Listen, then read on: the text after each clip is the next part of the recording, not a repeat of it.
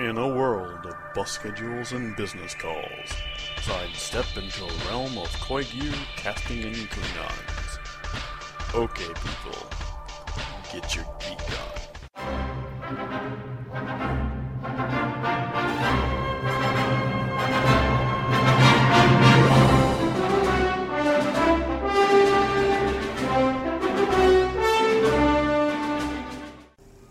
Hi everybody, it's August 19th, 2011, and you're listening to Podcast 7 of Knit 1 Geek 2. I'm Karen. And I'm Maggie. And we're coming to you from the hall at Helm's Deep, where we are arming our tough chick shield maidens with cupcakes and preparing for battle. Take that, bitches.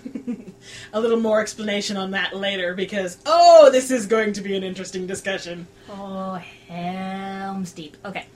But first, Adventures in Knitting. Okay, yes, good stuff first. I have been working on the Celtic stole. I've been good. I've got a small quota that I do every night, and I've kept to it. And I'm actually now into the second pattern repeat. Not quite midway, but I'm into the second pattern repeat. I actually showed it to people yesterday. Yep, I have seen it. And there is proof. Yep. The other thing, my quilt, well, not my quilt, but the quilt that I'm making, is on the frame, and it's got actual stitches in it. Yay! And Karen's actually seen it. I'm not making this shit up. Yeah, there's going to be 4-letter words swinging all different ways, so just make sure there are no little ears around, okay? That's all the warning you're going to get tonight. Dude, we've been putting the explicit tag on this thing for weeks. This is why. Okay, well, my issue right now is that I have 2 projects of epic doom going on. Mm-hmm. I have a lace stole, and I've got a quilt.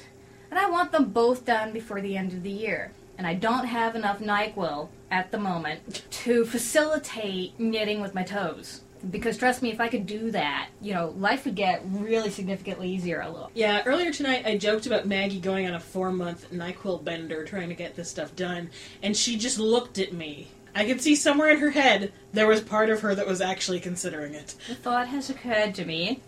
So you need mindless knitting. I do. I want mindless knitting so bad, and that's what I want to get the magic loop needles for. Okay.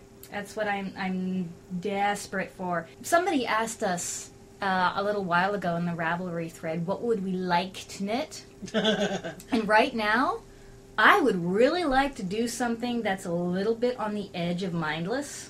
Something that I could sit down in front of the TV, or sit down and look at a person and have a conversation with them without having to be reading 3 charts at the same time. Yeah. My personal project that I'm going to make for myself once all my Christmas stuff is done is the Koigu linen stitch scarf. That's by Church Mouse Yarns and Tees.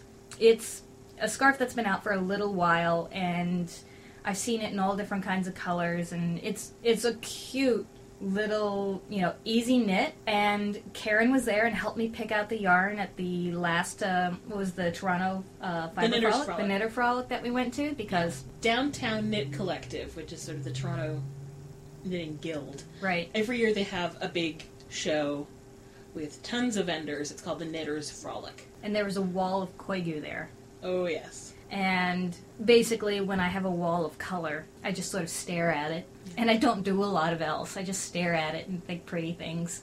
Yeah, I think it was Shall We Knit. Yeah. Which is, I don't know exactly where they are. I think they're in New Hamburg. I have their business card still.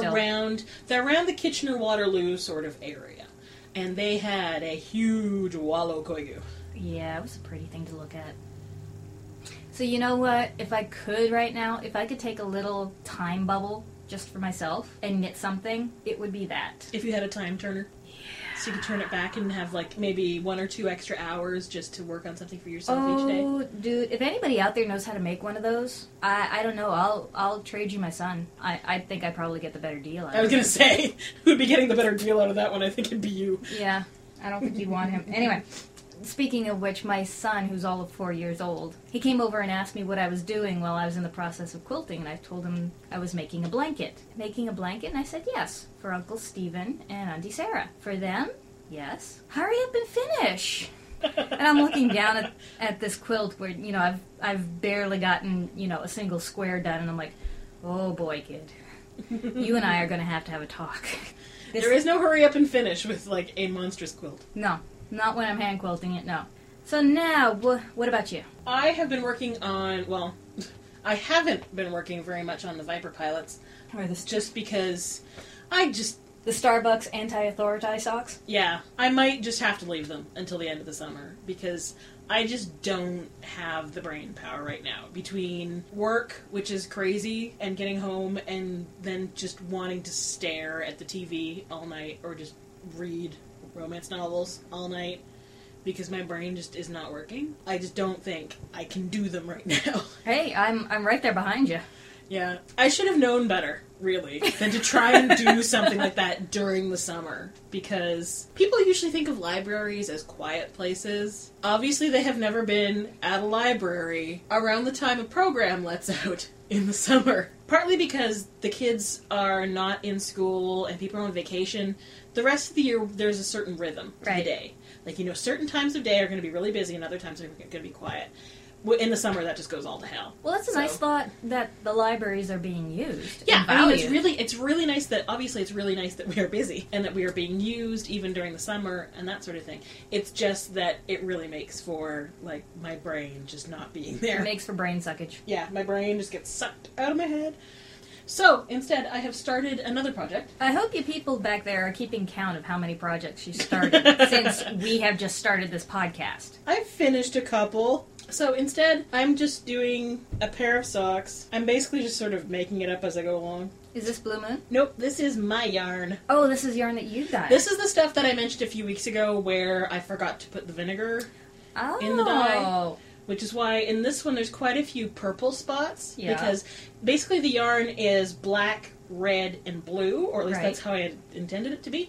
It's now black, red, blue, and purple, because there are certain spots where in the middle of the red and blue, because the vinegar wasn't there to hold it to the yarn where I put it, it bled into each other. There's one spot on the skein where one blue patch that's right next to a red patch has just completely disappeared into purple, because the red just bled right into it. But it looks pretty nice. And I'm quite happy with the way the spacing turned out, because yeah, it is pretty cool. It makes these little patches of sort of very thin bands of color, but it doesn't really stripe, it doesn't really pool, it doesn't really spiral.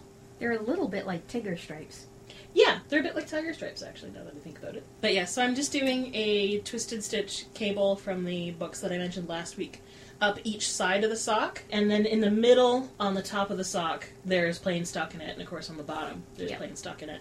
And I'm doing a toe-up gusset and flap heel. Now, are these your new needles? Yeah, these are the new Chow needles. I will link the name on the show notes. It's CHIAGOO. The point seems elongated. Yeah, these are actually their new lace needles. They've had the regular kind for a while. They're the ones with red cords, and the cord is actually like a metal cable, a twisted cable inside a plastic casing. Yeah. So they're quite strong.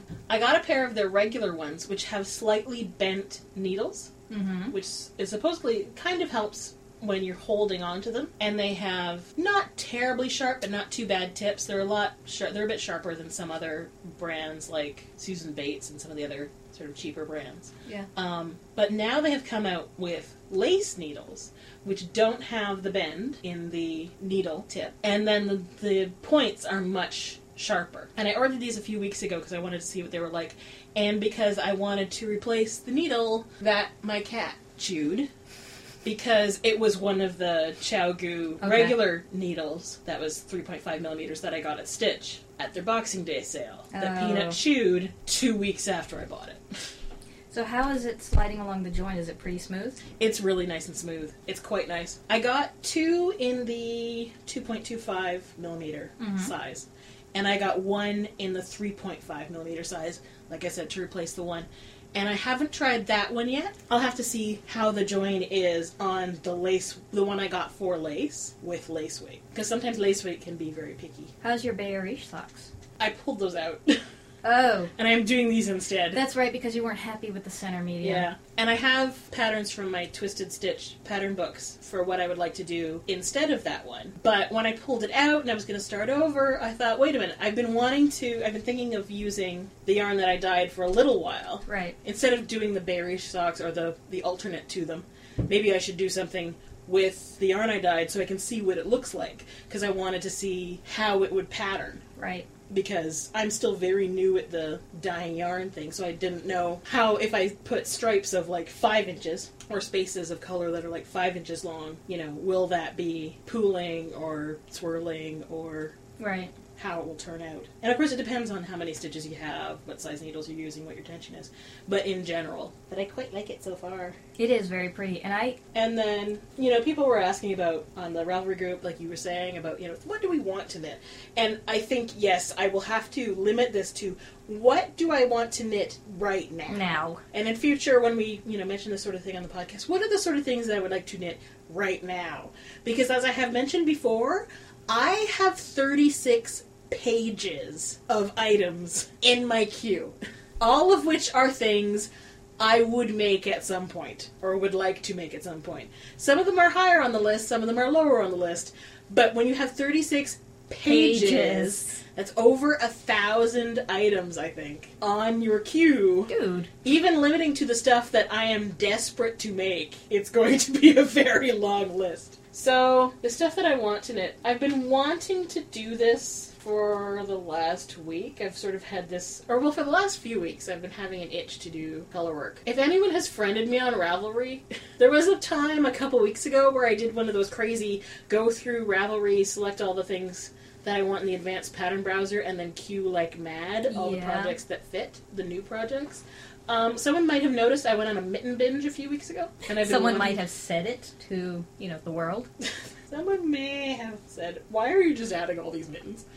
But the last couple days, I've kind of been like, I maybe kind of want to do a Fair Isle sweater. Which is so unlike me, because I very rarely have done color work.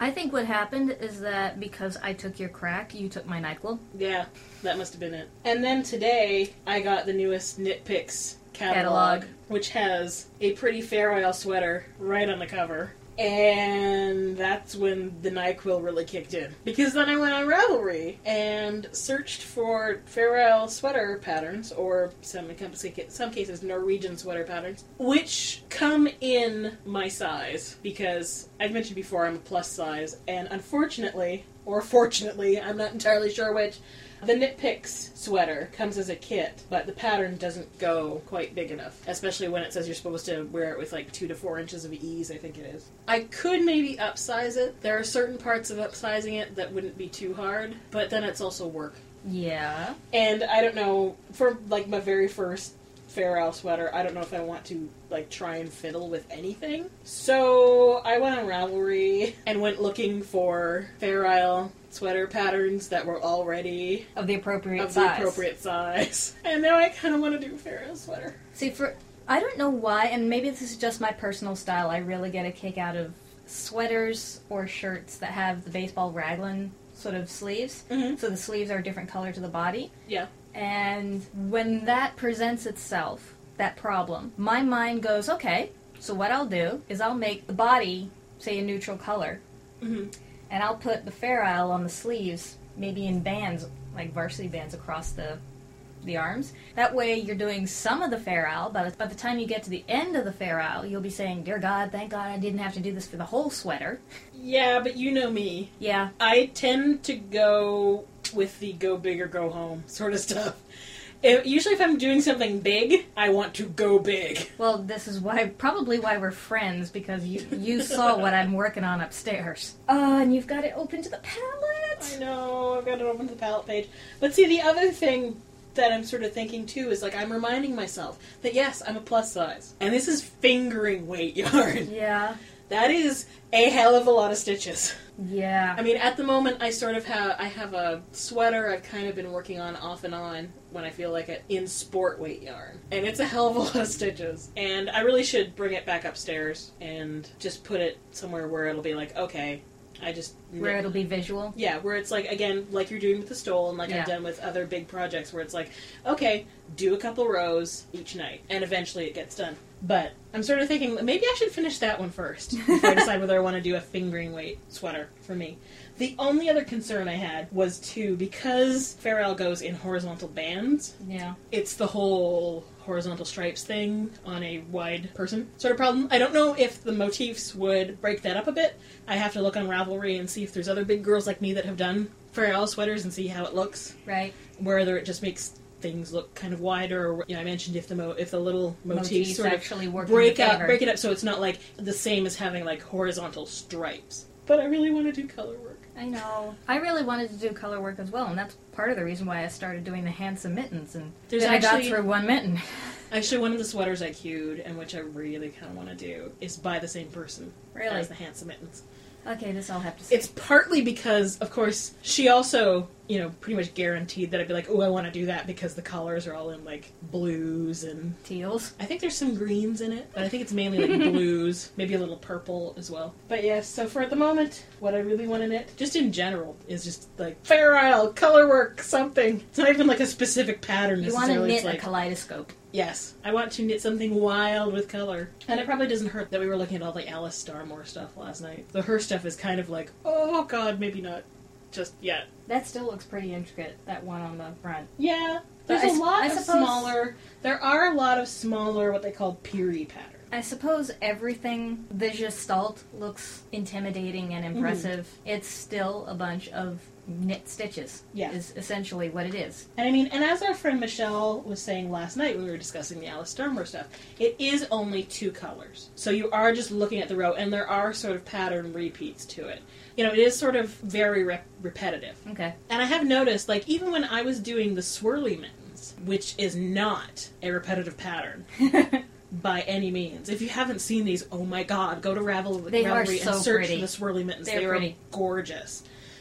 It's basically these swirls that the designer drew basically freehand and then colored in the little boxes to make the shape of the swirls on the mittens. But even then, there was a certain rhythm to the knitting, even without a repeating pattern, that really you just sort of got caught up in. So, but yeah, if you want to do the swirly mittens, I would definitely recommend those. Because they are not as hard as they look, really. Okay, that's encouraging.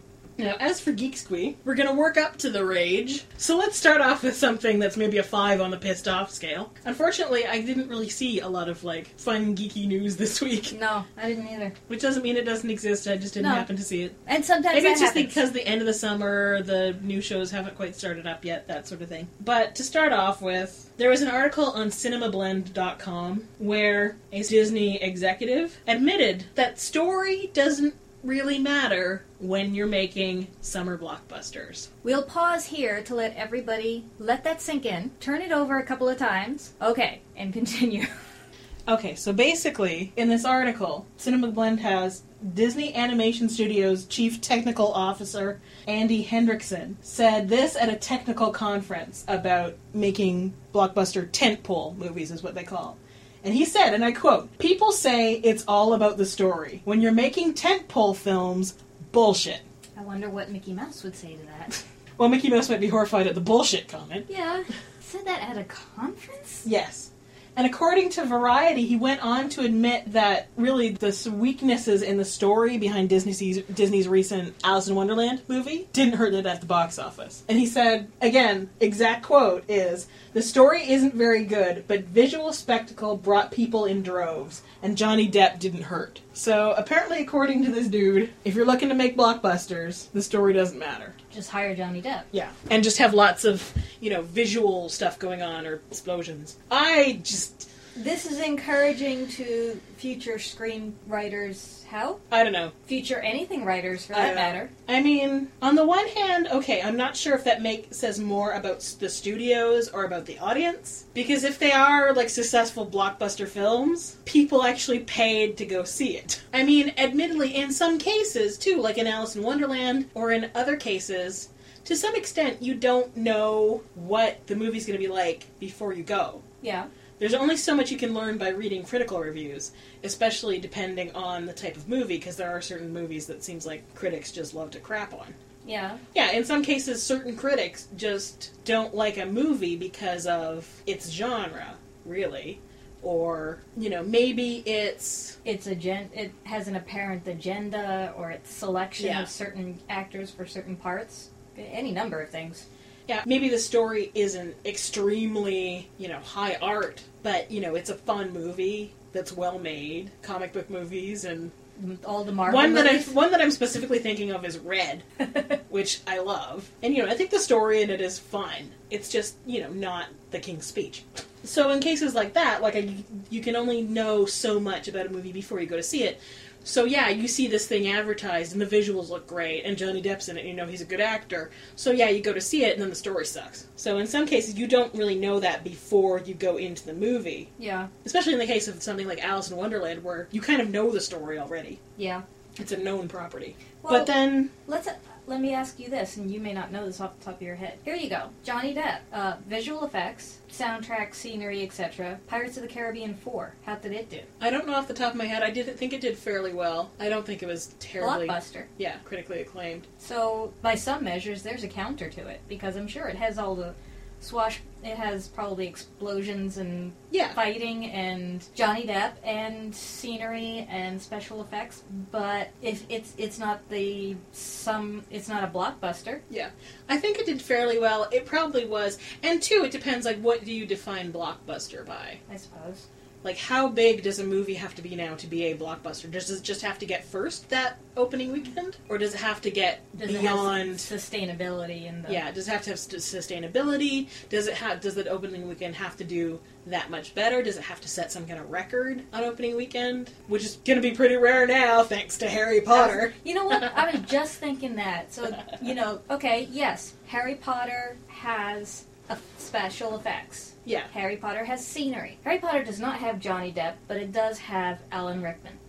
And Maggie Smith. And a couple of... And Michael Gambon. And every other amazing British actor. But I'm sorry, the one thing Harry Potter does have is plot. And story. It's characterization. It's through the entire damn series of the books and the movies. Yeah, which they've succeeded at with varying levels throughout the movies, because of course there's some that are a little bit better at that than others. Well, there's always going to be a difference, but... Well, this is Disney. This is the Disney guy from the Disney Animation Studios. Does this guy still He have should be looking at Pixar. It's their own damn company, and some of the Pixar movies have the best stories. Does this guy still have a job? Apparently. Oh boy. One of the things that I love about Pixar is that they have these fun movies, that ostensibly kids movies, Yeah. which have a really good story to them.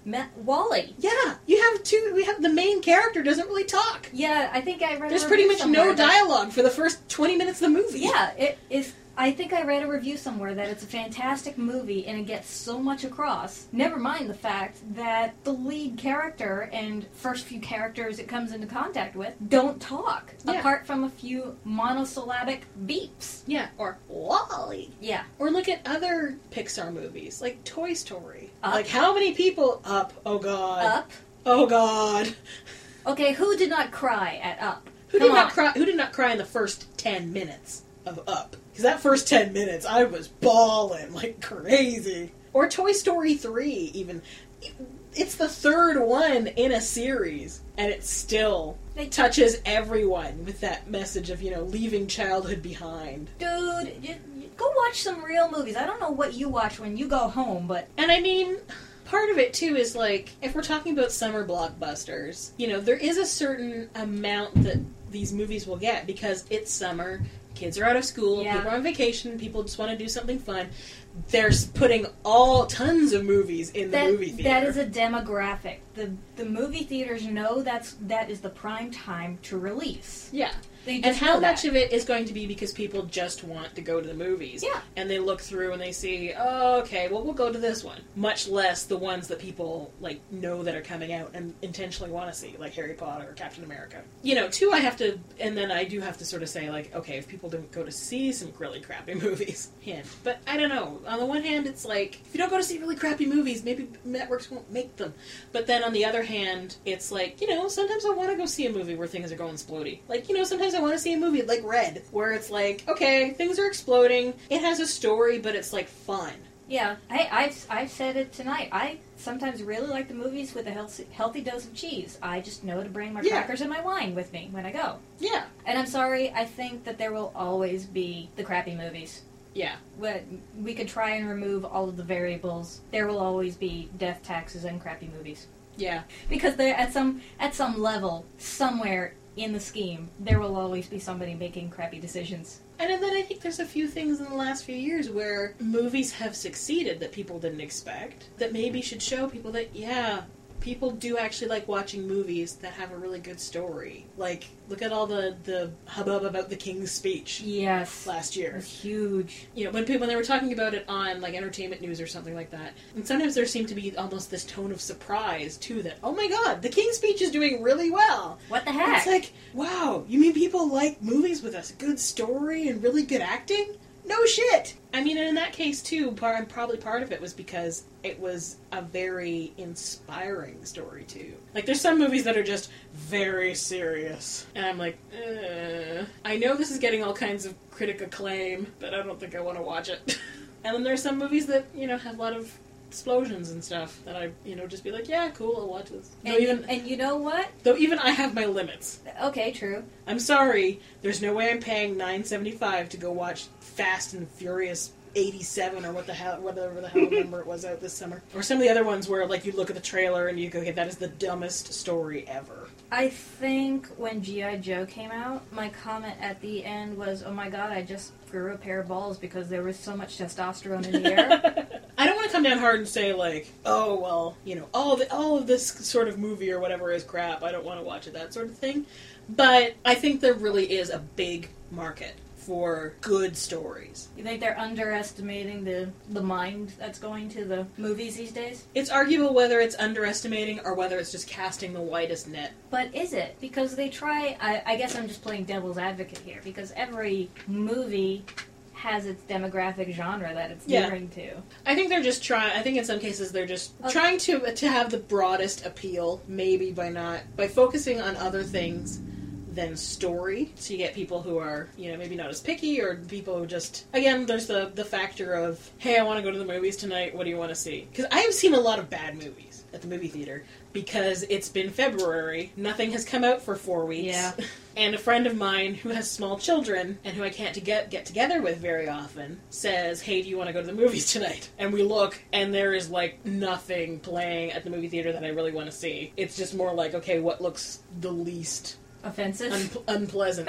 I will admit this. For this very reason, I saw The Pacifier, starring Vin Diesel, in theaters. I will admit, I paid actual money to see this movie. Mainly, like I said, because I wanted together with this friend, and there was, like, nothing else that was playing that we could possibly go see. If you have not seen this movie... Your life can still go on? Dear God, save yourself. That's 2 hours of my life I am never getting back. It was trying to be a Kindergarten Cop sort of thing. Except it is nowhere near as funny as Kindergarten Cop. I've actually seen it, but not in the theater. And then to kick it off, my friend fell asleep halfway through the movie. Oh, joy. And I'm like, no. I'm nudging her away because I'm like, no. If I'm sitting here and watching this, you are doing this too. I don't care if you have small children and you're tired.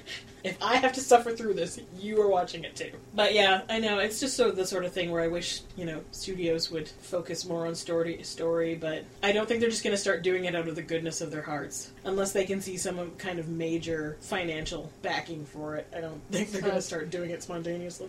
Okay. Moving, please gather up all your pitchforks. I could use a couple volunteers to arm my trebuchet with cupcakes. Yes, anybody who wants to be promoted to lieutenant, please go and see Karen over in the field over there. Because today, Friday, there was an opinion piece that came out on the Huffington Post website. A lot of you out there probably already heard about this. Oh, yes. And are intaking of breath and going, oh, crap, they're going to talk about this? Oh, yes. Hell yes, we are. We are going there, and this is where the ragey starts coming in. One of their columnists wrote a piece called Tough Gals, Do They Still Exist? Basically, the whole article is saying that a whole bunch of women, especially those that blog about cupcakes and knitting and Hello Kitty and other things, are letting down the feminist side. because we do not wear leather, spout rock and roll, and probably because I don't own my own Harley and I can't hotwire a car. If you need to search for it, it's written by Peg Alloy, A-L-O-I. And before we start, I'll admit, part of me reads this and thinks she's trolling. She's just looking for trouble? Yeah, like I think she found it. Yeah, I'm like, oh maybe, hell yeah, she found it. Or maybe it's because part of me wants to believe that and doesn't want to believe someone would write this. I'm trying to be the bigger person, and I don't want to say something, but to be as objective as I can, alternate opinions exist. Basically, okay, in the beginning of the article she says, women are girly. Again. Don't believe me? The proof is in the blogosphere. Women who blog about cupcakes. Women who blog, rant about gardening, Hello Kitty, and knitting. And it should be pointed out that each of those words is a link. The one for knitting goes to the yarn harlot. It's like, oh, bitch, you are going for an argument here. You just hit the general of the knitting world. And then she says, in some blogs, like the wonderful Jezebel, keep us on our toes, pointing out what a long way we haven't come, baby. Like in this piece on how female superheroes are sexualized. But seriously, cupcakes? What happened to our hard-won badassery? And somehow, this is not compatible with knitting or cupcakes? I got no words for this. I'm seriously, there are no words. Yeah, and then she says, and now that so many women have seemingly retreated from our reign of awesomeness to immerse themselves in the feminine pastimes of yesteryear. Retreated from awesomeness to participate in feminine pastimes. Can you all see the problem with this sentence? Yes. I believe you can. It's the person who wrote it. Somehow, it's not a feminist thing to denigrate feminine things. If you say feminine things are less worthy than masculine things, you are being misogynistic. And then one of the bits that Maggie highlighted in the what the fuck sort of moment is growing vegetables is useful, but so is learning how to shoot a gun, hotwire a car, and manipulate our way into a bomb shelter. Seriously? What kind of apocalypse are we anticipating? Because I did not get the zombie apocalypse notice. Did you get a memo?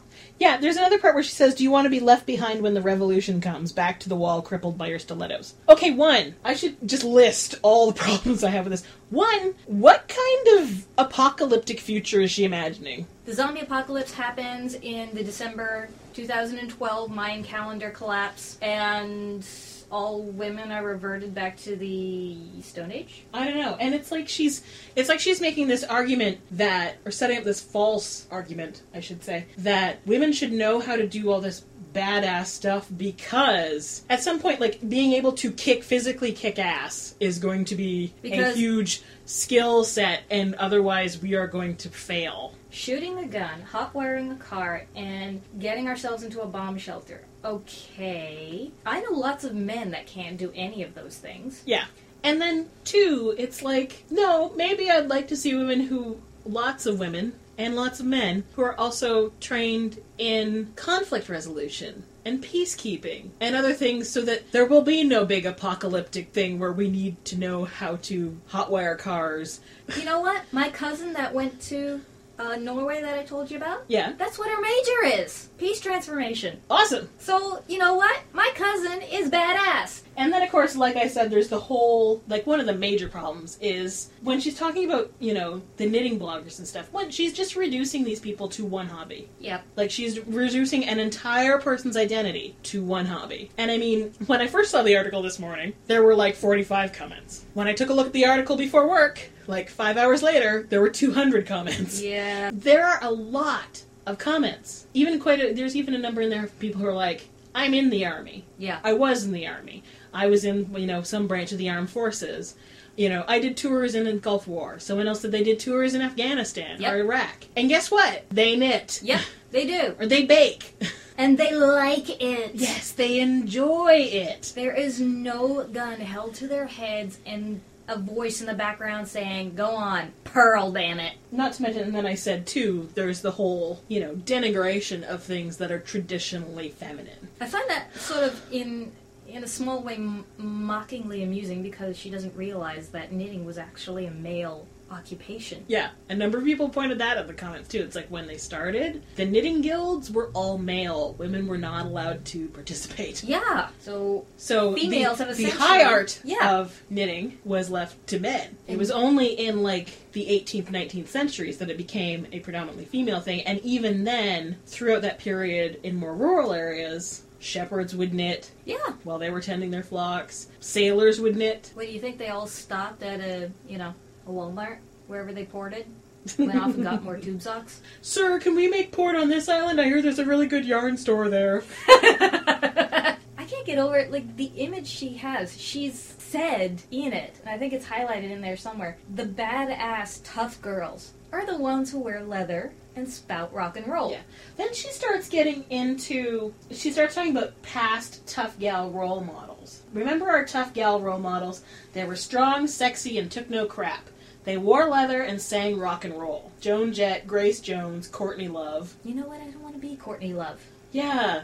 That's okay. I don't. Nah, I'm good not being Courtney Love. I'm good kind of remembering what my own name is in the morning. Yeah. And they said they kicked ass in the movies. Sigourney Weaver in Alien, Sally Field in Norma Ray, Meryl Streep in Silkwood, Julia Roberts and Erin Brockovich, which is kind of ironic because Julia Roberts is a knitter. Yeah. They battled movie monsters on TV, Xena Warrior Princess, and Buffy the Vampire Slayer. Okay, the fact that you have to go and bring fictional characters into this... Well, then she gets even more into fictional characters, but even just sticking with this paragraph.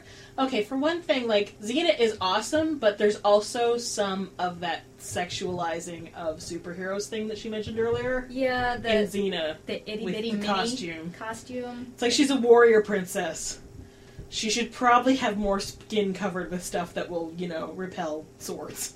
Like, she's awesome, but, the costume, just to begin with, is kind of, yeah. And Buffy, cheerleader. Yeah, and again, a lot of people in comments said that Buffy can kick ass, but she's also kind of girly. Yeah. She was a cheerleader. In high she school. wears cute clothes. She wants to date boys. Yeah. She likes dresses and shopping. And if you're a woman and you like masculine stuff or dressing in a masculine way, that's fine. Great! You can do that! Because the whole point of this movement is doing what you want without having that societal pressure to fit into a specific box.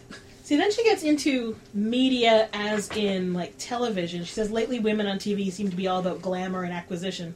Cougars, not tigresses. And then she goes in, starts talking a bit about how, there aren't as many good female role models on TV, which, okay, that's an aspect I can agree with, but I'm not sure how that fits into the rest of the... Like, I think it's a separate argument, really. It should be a separate argument. It's a whole other can of worms. I don't know why she's bringing that into the whole, when she mentioned earlier, like, the blogosphere. Yeah. Is she somehow saying the blogosphere? So, social media, I guess. Is... I don't know.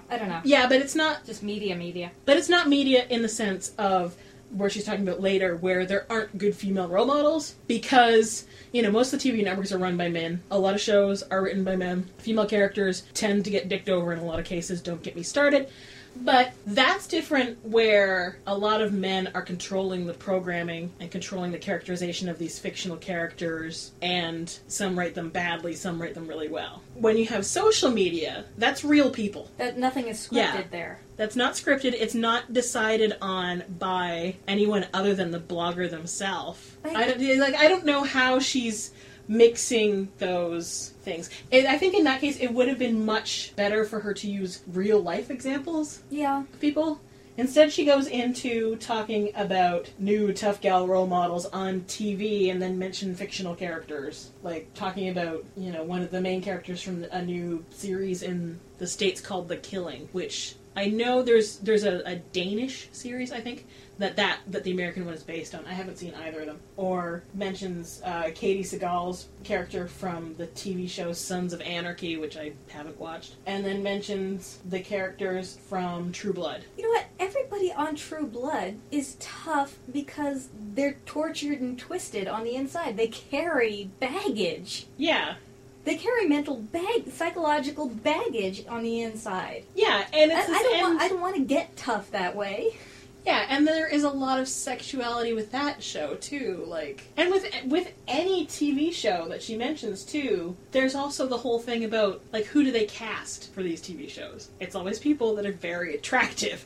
I mean, they also could be very good actors, but, you know, mostly the people that make it in Hollywood, or people that make it on TV, are very attractive people, which goes into setting up sort of an unrealistic stereotype image. Or image of, you know, Yeah. idealistic image of what a woman should look like. Okay, this is just... I'm just going to spout this off because this is another thing that has just blossomed in my head. Knitter, baker, homemaker, mother and wife. Badass, Mrs. Weasley. Oh, hells yeah. I thought of Mrs. Weasley earlier Yeah. when I was thinking about this. Can anybody tell me that Mrs. Weasley is not a badass? What does it take? Okay, we are not condemning or criticizing anybody for tattoos, wearing leather, Oh, hell no. or riding motorcycles. Power to you, okay? Like I said, if you want to do it, go ahead. What makes you happy? Here's a question. What is a tough girl? Yeah. It is so wide of a scope to say. It is the scope of what all women could be. And I mean, there's so many different kinds of toughness, too. There's physically tough, there's emotionally tough, there's tough in skills, both in, you know, again, like, physically kick-ass sort of way, or in a survival-y, I can grow my own food, I can, you know, cook over an open fire, I can... Weather the elements and sleep outdoors and... Because, I mean, again, looking for examples in TV. Okay, this person would probably consider Starbuck from Battlestar Galactica a tough girl. Because she, you know, she drinks, she smokes, she kicks ass, she flies vipers, But, oh my god, is she emotionally extremely screwed up. She's, like, possibly, like, one of the most screwed up people on that show. From a lot of her examples, you have to be emotionally unbalanced. Yeah. To be tough, considered tough. Now, to be objective, I'm doing my best to be objective here, just so that we don't get yelled at by somebody. She does mention 2 real-life people, Erin Brockovich, and I think there was another name in there. Of course, she only refers to the movie. She refers to the actresses in the movie, and then in parentheses puts, by the way, those last 2 were real people. Meryl Streep and Silkwood. Why didn't you say people like Erin Brockovich, who the movie was based on? Right. And or not to mention, like, other current that's the other thing, is that people in she's politics. got a ratio of, like, 1 to, 8? 1 current and, you know, flesh and blood breathing person versus 2 fictional and possibly created by networks, executives. Yeah. The ratio is highly imbalanced here if you want us to take you seriously. I have a friend from my old high school who right now is in Rwanda. You don't have to look to you know, Hollywood blockbusters to find people. No. And I mean, I have people I know through the internet too that, okay, maybe they don't, you know, go overseas, you know, or maybe they don't have, you know, the physical skills, but, you know, I know someone who had basically looked after her parents since she was a teenager. Because her father had a stroke. Her mother has had problems with mental illness. Eventually her father died, and she was the one looking after her mother. The one trying to make ends meet, to deal with her mother's mental illness and stuff. She's probably the strongest person that I know. And I can think of someone else right now, too. Another internet friend who, again, has been through a lot of shit, who took a chance and moved across the country from California to Kentucky because things were not good at home, and she decided she needed to try and create a life for herself. And they're probably 2 of, like, the strongest people that I know. And I know one of them, you know, does know how to handle a gun and does know a lot of other tough girl stuff. But, like, kudos, I girl. admire them greatly. Way to go, girls. But do they know how to hotwire a car? Maybe not. But, you know, they can also wear high heels and dresses at times. I've actually decided that if we get any good visual imagery, like Karen's Trebuchet is going to be throwing cupcakes. Yep. And I'm strongly suggesting sprinkles, maybe exploding sprinkles. When they land, they go boom. Maybe it should be glitter, because that stuff gets everywhere. It's impossible to move. It's impossible to get rid of. Damn it, you're brilliant. That stuff just turns up everywhere. I'm going to draw all of this. That way you don't do actual, like, physical damage, but you just... Psychological damage. Psychological damage by, like, making them still find glitter 6 weeks later in the carpet and in their clothes. And a yarn bombing. Yes. A yarn bombing. A novelty yarn bombing. Yeah. Cover their house in a novelty yarn cozy. Hot pink. Yes. Hot pink. Glittery, Glittery baby. pink. Oh, and then one of the other things is, this is sort of from the article and sort of from a couple of the comments that I read. Someone had mentioned, had posted saying, the point of feminism is that we can make a choice. We can decide if we want to knit, or we want to do martial arts, or if we want to do both. Like, I don't know, you, Maggie. And by the way, I am now a yellow stripe in Taekwondo. Woo! Which means I am still cannon fodder, but I am not the first to die. But you can still kick my ass. But yeah, this one commenter was pointing out that yes, that is the point. Yeah. Of feminism. And someone else commented with the idea that, well, it's not a real choice until everything is actually, perfectly equal. Which is, okay, dude, seriously. Certain things, certain choices at this moment, maybe not, they're not a real choice. Like the choice of having a family or pursuing a career. Mm-hmm. To some extent, you can do that. There is still that kind of glass ceiling where it becomes hard to gain higher positions when you have a family, either because people don't take you seriously or because they think, or hire you for that position because you have a family. You're not willing to sacrifice your family so you can work 60-hour work weeks. So in some ways like that, yeah, okay, maybe there isn't a real choice because you don't have every option equally open to you. In a case like this, because otherwise it sounds like this person is almost saying, like, you can't make a choice because everything isn't perfectly equal, so you're not making a fully informed choice. Which just makes it sound like we are too feeble-minded to make a real choice without having society pushing on us that we should be girly. We can't decide to learn to knit. Somebody has brainwashed us into wanting to. Yeah, how condescending does that sound? And this sort of stuff, this woman's talking about, in some of the ways that, how far we, have gained so much with feminism, but we have so much further to go. And doesn't this story just prove that?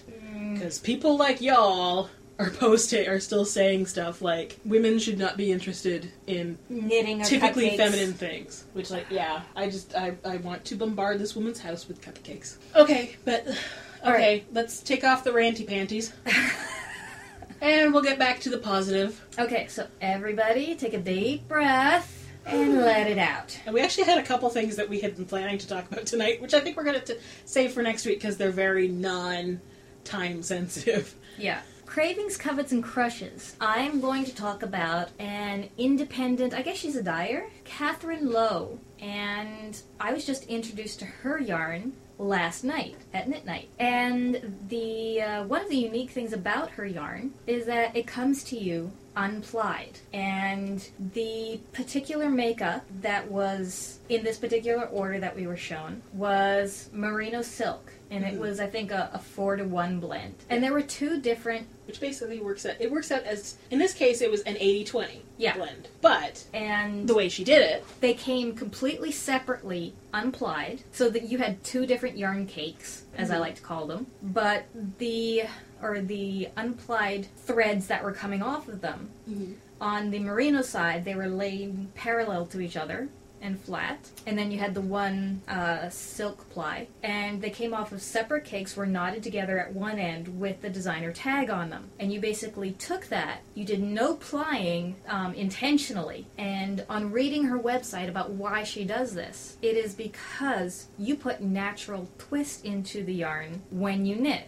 And everything from, say you've bought yarn at a store, and it's in its usual skein hank. You take it out, you unravel it. You've now just adjusted the twist in it. You put it on your lift to rewind into a yarn cake. You just adjusted it again. You now pull from either the outside or the inside. You've just adjusted it again. Yeah. And all of this affects your gauge positively or negatively with ease. This technique of hers, of giving you the yarn unplied and having you ply it yourself in the form of your actual stitches, negates all of that so that you have a consistent gauge. And I will admit, and Karen can vouch for this, we fondled the little bit of a swatch that was knit up by our friend Michelle. All three of us fondled it. It has fantastic drape. It's very soft and beautiful. The other thing is that if you order, I'm gonna 900 yards for a sweater. Mm-hmm. She will give you the 900 yards uninterrupted. Yeah. It's not multiple skeins of 100 or 200 yards. It is one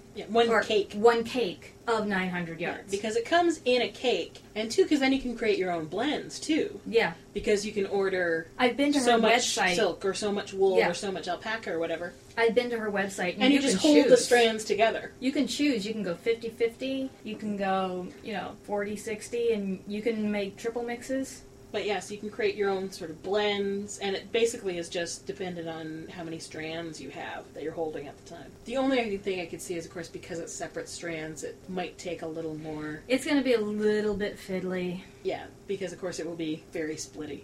Yeah. So it might take a little more work just to make sure you're catching all the strands. So basically, the lesson for this is choose something with a simple pattern. Yeah. I don't know if you want to go with a terribly complicated pattern. Yeah. I would think, too, it'd be easy to change the weight of yarn that you're doing, because then you just do fewer strands. Do you have anything? I just have one little thing. I got a package today, and one of the things that was in it, I got there's these beautiful wooden needles. This is from a shop called Fabulous Yarn in New York State. I'll have the address in the show notes. I got a pair of straight needles, which are... We call them wands. Yes, for obvious reasons. And that's part of the reason I ordered them. They're called Serena Fine Wood Knitting Needles.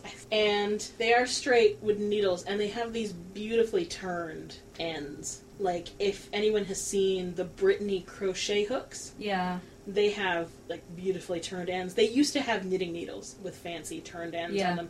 I have a pair from when they used to. That is the pair where my sister-in-law sat on the needles. Sad. So the other one is my wand. I have actually used it whenever I've dressed up as a Harry Potter character for Halloween. Yeah, these look like the turned finials of like a colonial chair or table. Yeah, and the wood is very soft and smooth. But yeah, I partly got them because... Swish and flick. Yes, when I took them out, as soon as I opened the package today, I took them out and I did Wingardium Leviosa. But the thing in this package that I especially wanted, which I've wanted for quite a while, I know people who listen are probably familiar with Rosemary Hill, who does Designs by Romy. She recently did an ebook of 7 small shawls, and she also does beautiful shawl pins, mostly metal. And she has all kinds of different designs. And I've wanted one of her shawl pins for quite a while. But a few months ago, she did one that is the @ symbol. In an email address, @gmail.com or whatever. It's a shawl pin of the @ symbol. She's it's holding awesome. it right now. Yeah, geek points. She did it. She said she decided to do it sort of in honor of the Museum of Modern Art in New York, sort of inducting the @ symbol into its design collection because of its simplicity, its use in the modern world. Yep. I love it. It's beautiful. I got a brush nickel one. She has lovely sterling silver ones as well. And there's really cute ones that are like little sheep. She's got 2 different kinds of closures. One of them is just a straight stick that's separate from the pin. This one, the stick is actually attached to the pin itself. It's a turn swivel. Yeah. One of mechanism. the ends of the stick is actually wrapped around the outside of the @ and basically what you do is you can move the stick around the curve of the @ so you can move it around so that one end is sticking out the open end. Right. You stick it through the lacy thing. We'll make sure that Karen is wearing the stole and the pin tonight. Yeah, we'll get a photo of the pin. Pictures. And then you just turn the symbol part of it until the end of the stick is sort of latched over the side of the symbol. That's an old Celtic mechanism. Yeah, so actually we just looked it up, and it's called a penannular brooch, or it's a lot like a lot of Celtic brooches, where again, you have an almost complete circle, and you have a little gap in between, and then you have a stick which is attached to that circular edge and that you can move around. Here's an idea for everybody out there listening. If you were given a couple of $100 and told to go out and buy the most beautiful tool you would buy. Yeah, tool or accessory. Yeah, because really,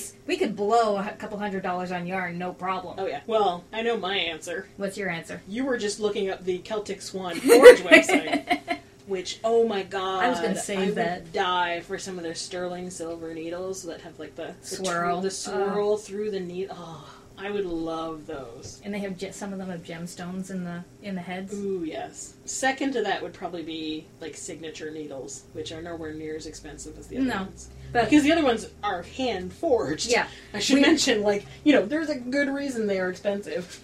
So I'm talking like couple $100, no holds barred. What is the most beautiful? It's kind of like Galadriel came down and brought you the Holy Elven, knitting needles from on high. Oh, I would love a shawl pin that looked like the leaf pin. Oh, they have them. I know they have ones like that. I would like one. I know I've seen pins like it. I don't know if I've seen like a shawl pin which doesn't have a pointy end, or which has a closure, which a proper works closure. Better. Yeah, which works better with. I'd be walking around with my shawls closed with a Lothlorien leaf pin. I would have to knit a cape just so I can close it with that. I'd be like, I'm a hobbit. So I guess on a final note, we will find a few things next week that aren't making us rant. Yeah, we've had 2 episodes now that are the ranties. Yeah, well, we've had a few episodes where we've had the epic squeeze too. That is true. Okay, so we've balanced. And everything has been wonderful and awesome and amazing. I know, because occasionally I've had to edit out the awesomes because we were saying them every third word. But that's the life of a geek. There are highs and there are lows. Yes, there are. Okay, people. Well, we feel things passionately. Yes. So please continue to send us your ideas in the Ravelry thread. We do actually really like to read your comments and suggestions. Let us know what your dream knitting, crochet, or spinning, or fiberista type of accoutrement would be. So geek on, have fun, be good or don't, and send us the pictures. Have a good week, guys. Bye-bye. Now where's my cupcake? I might just leave that in. Thanks for listening. You can find our show notes and comment at our blog at knit1geek2.emptypockets.org. That's knit1geek2.mt-pockets.org. Or you can email us at knit1geek2@gmail.com. You can also join in the conversation at our Ravelry group. Just search for Knit1 Geek 2 in the Groups tab. Thanks, and have a good week.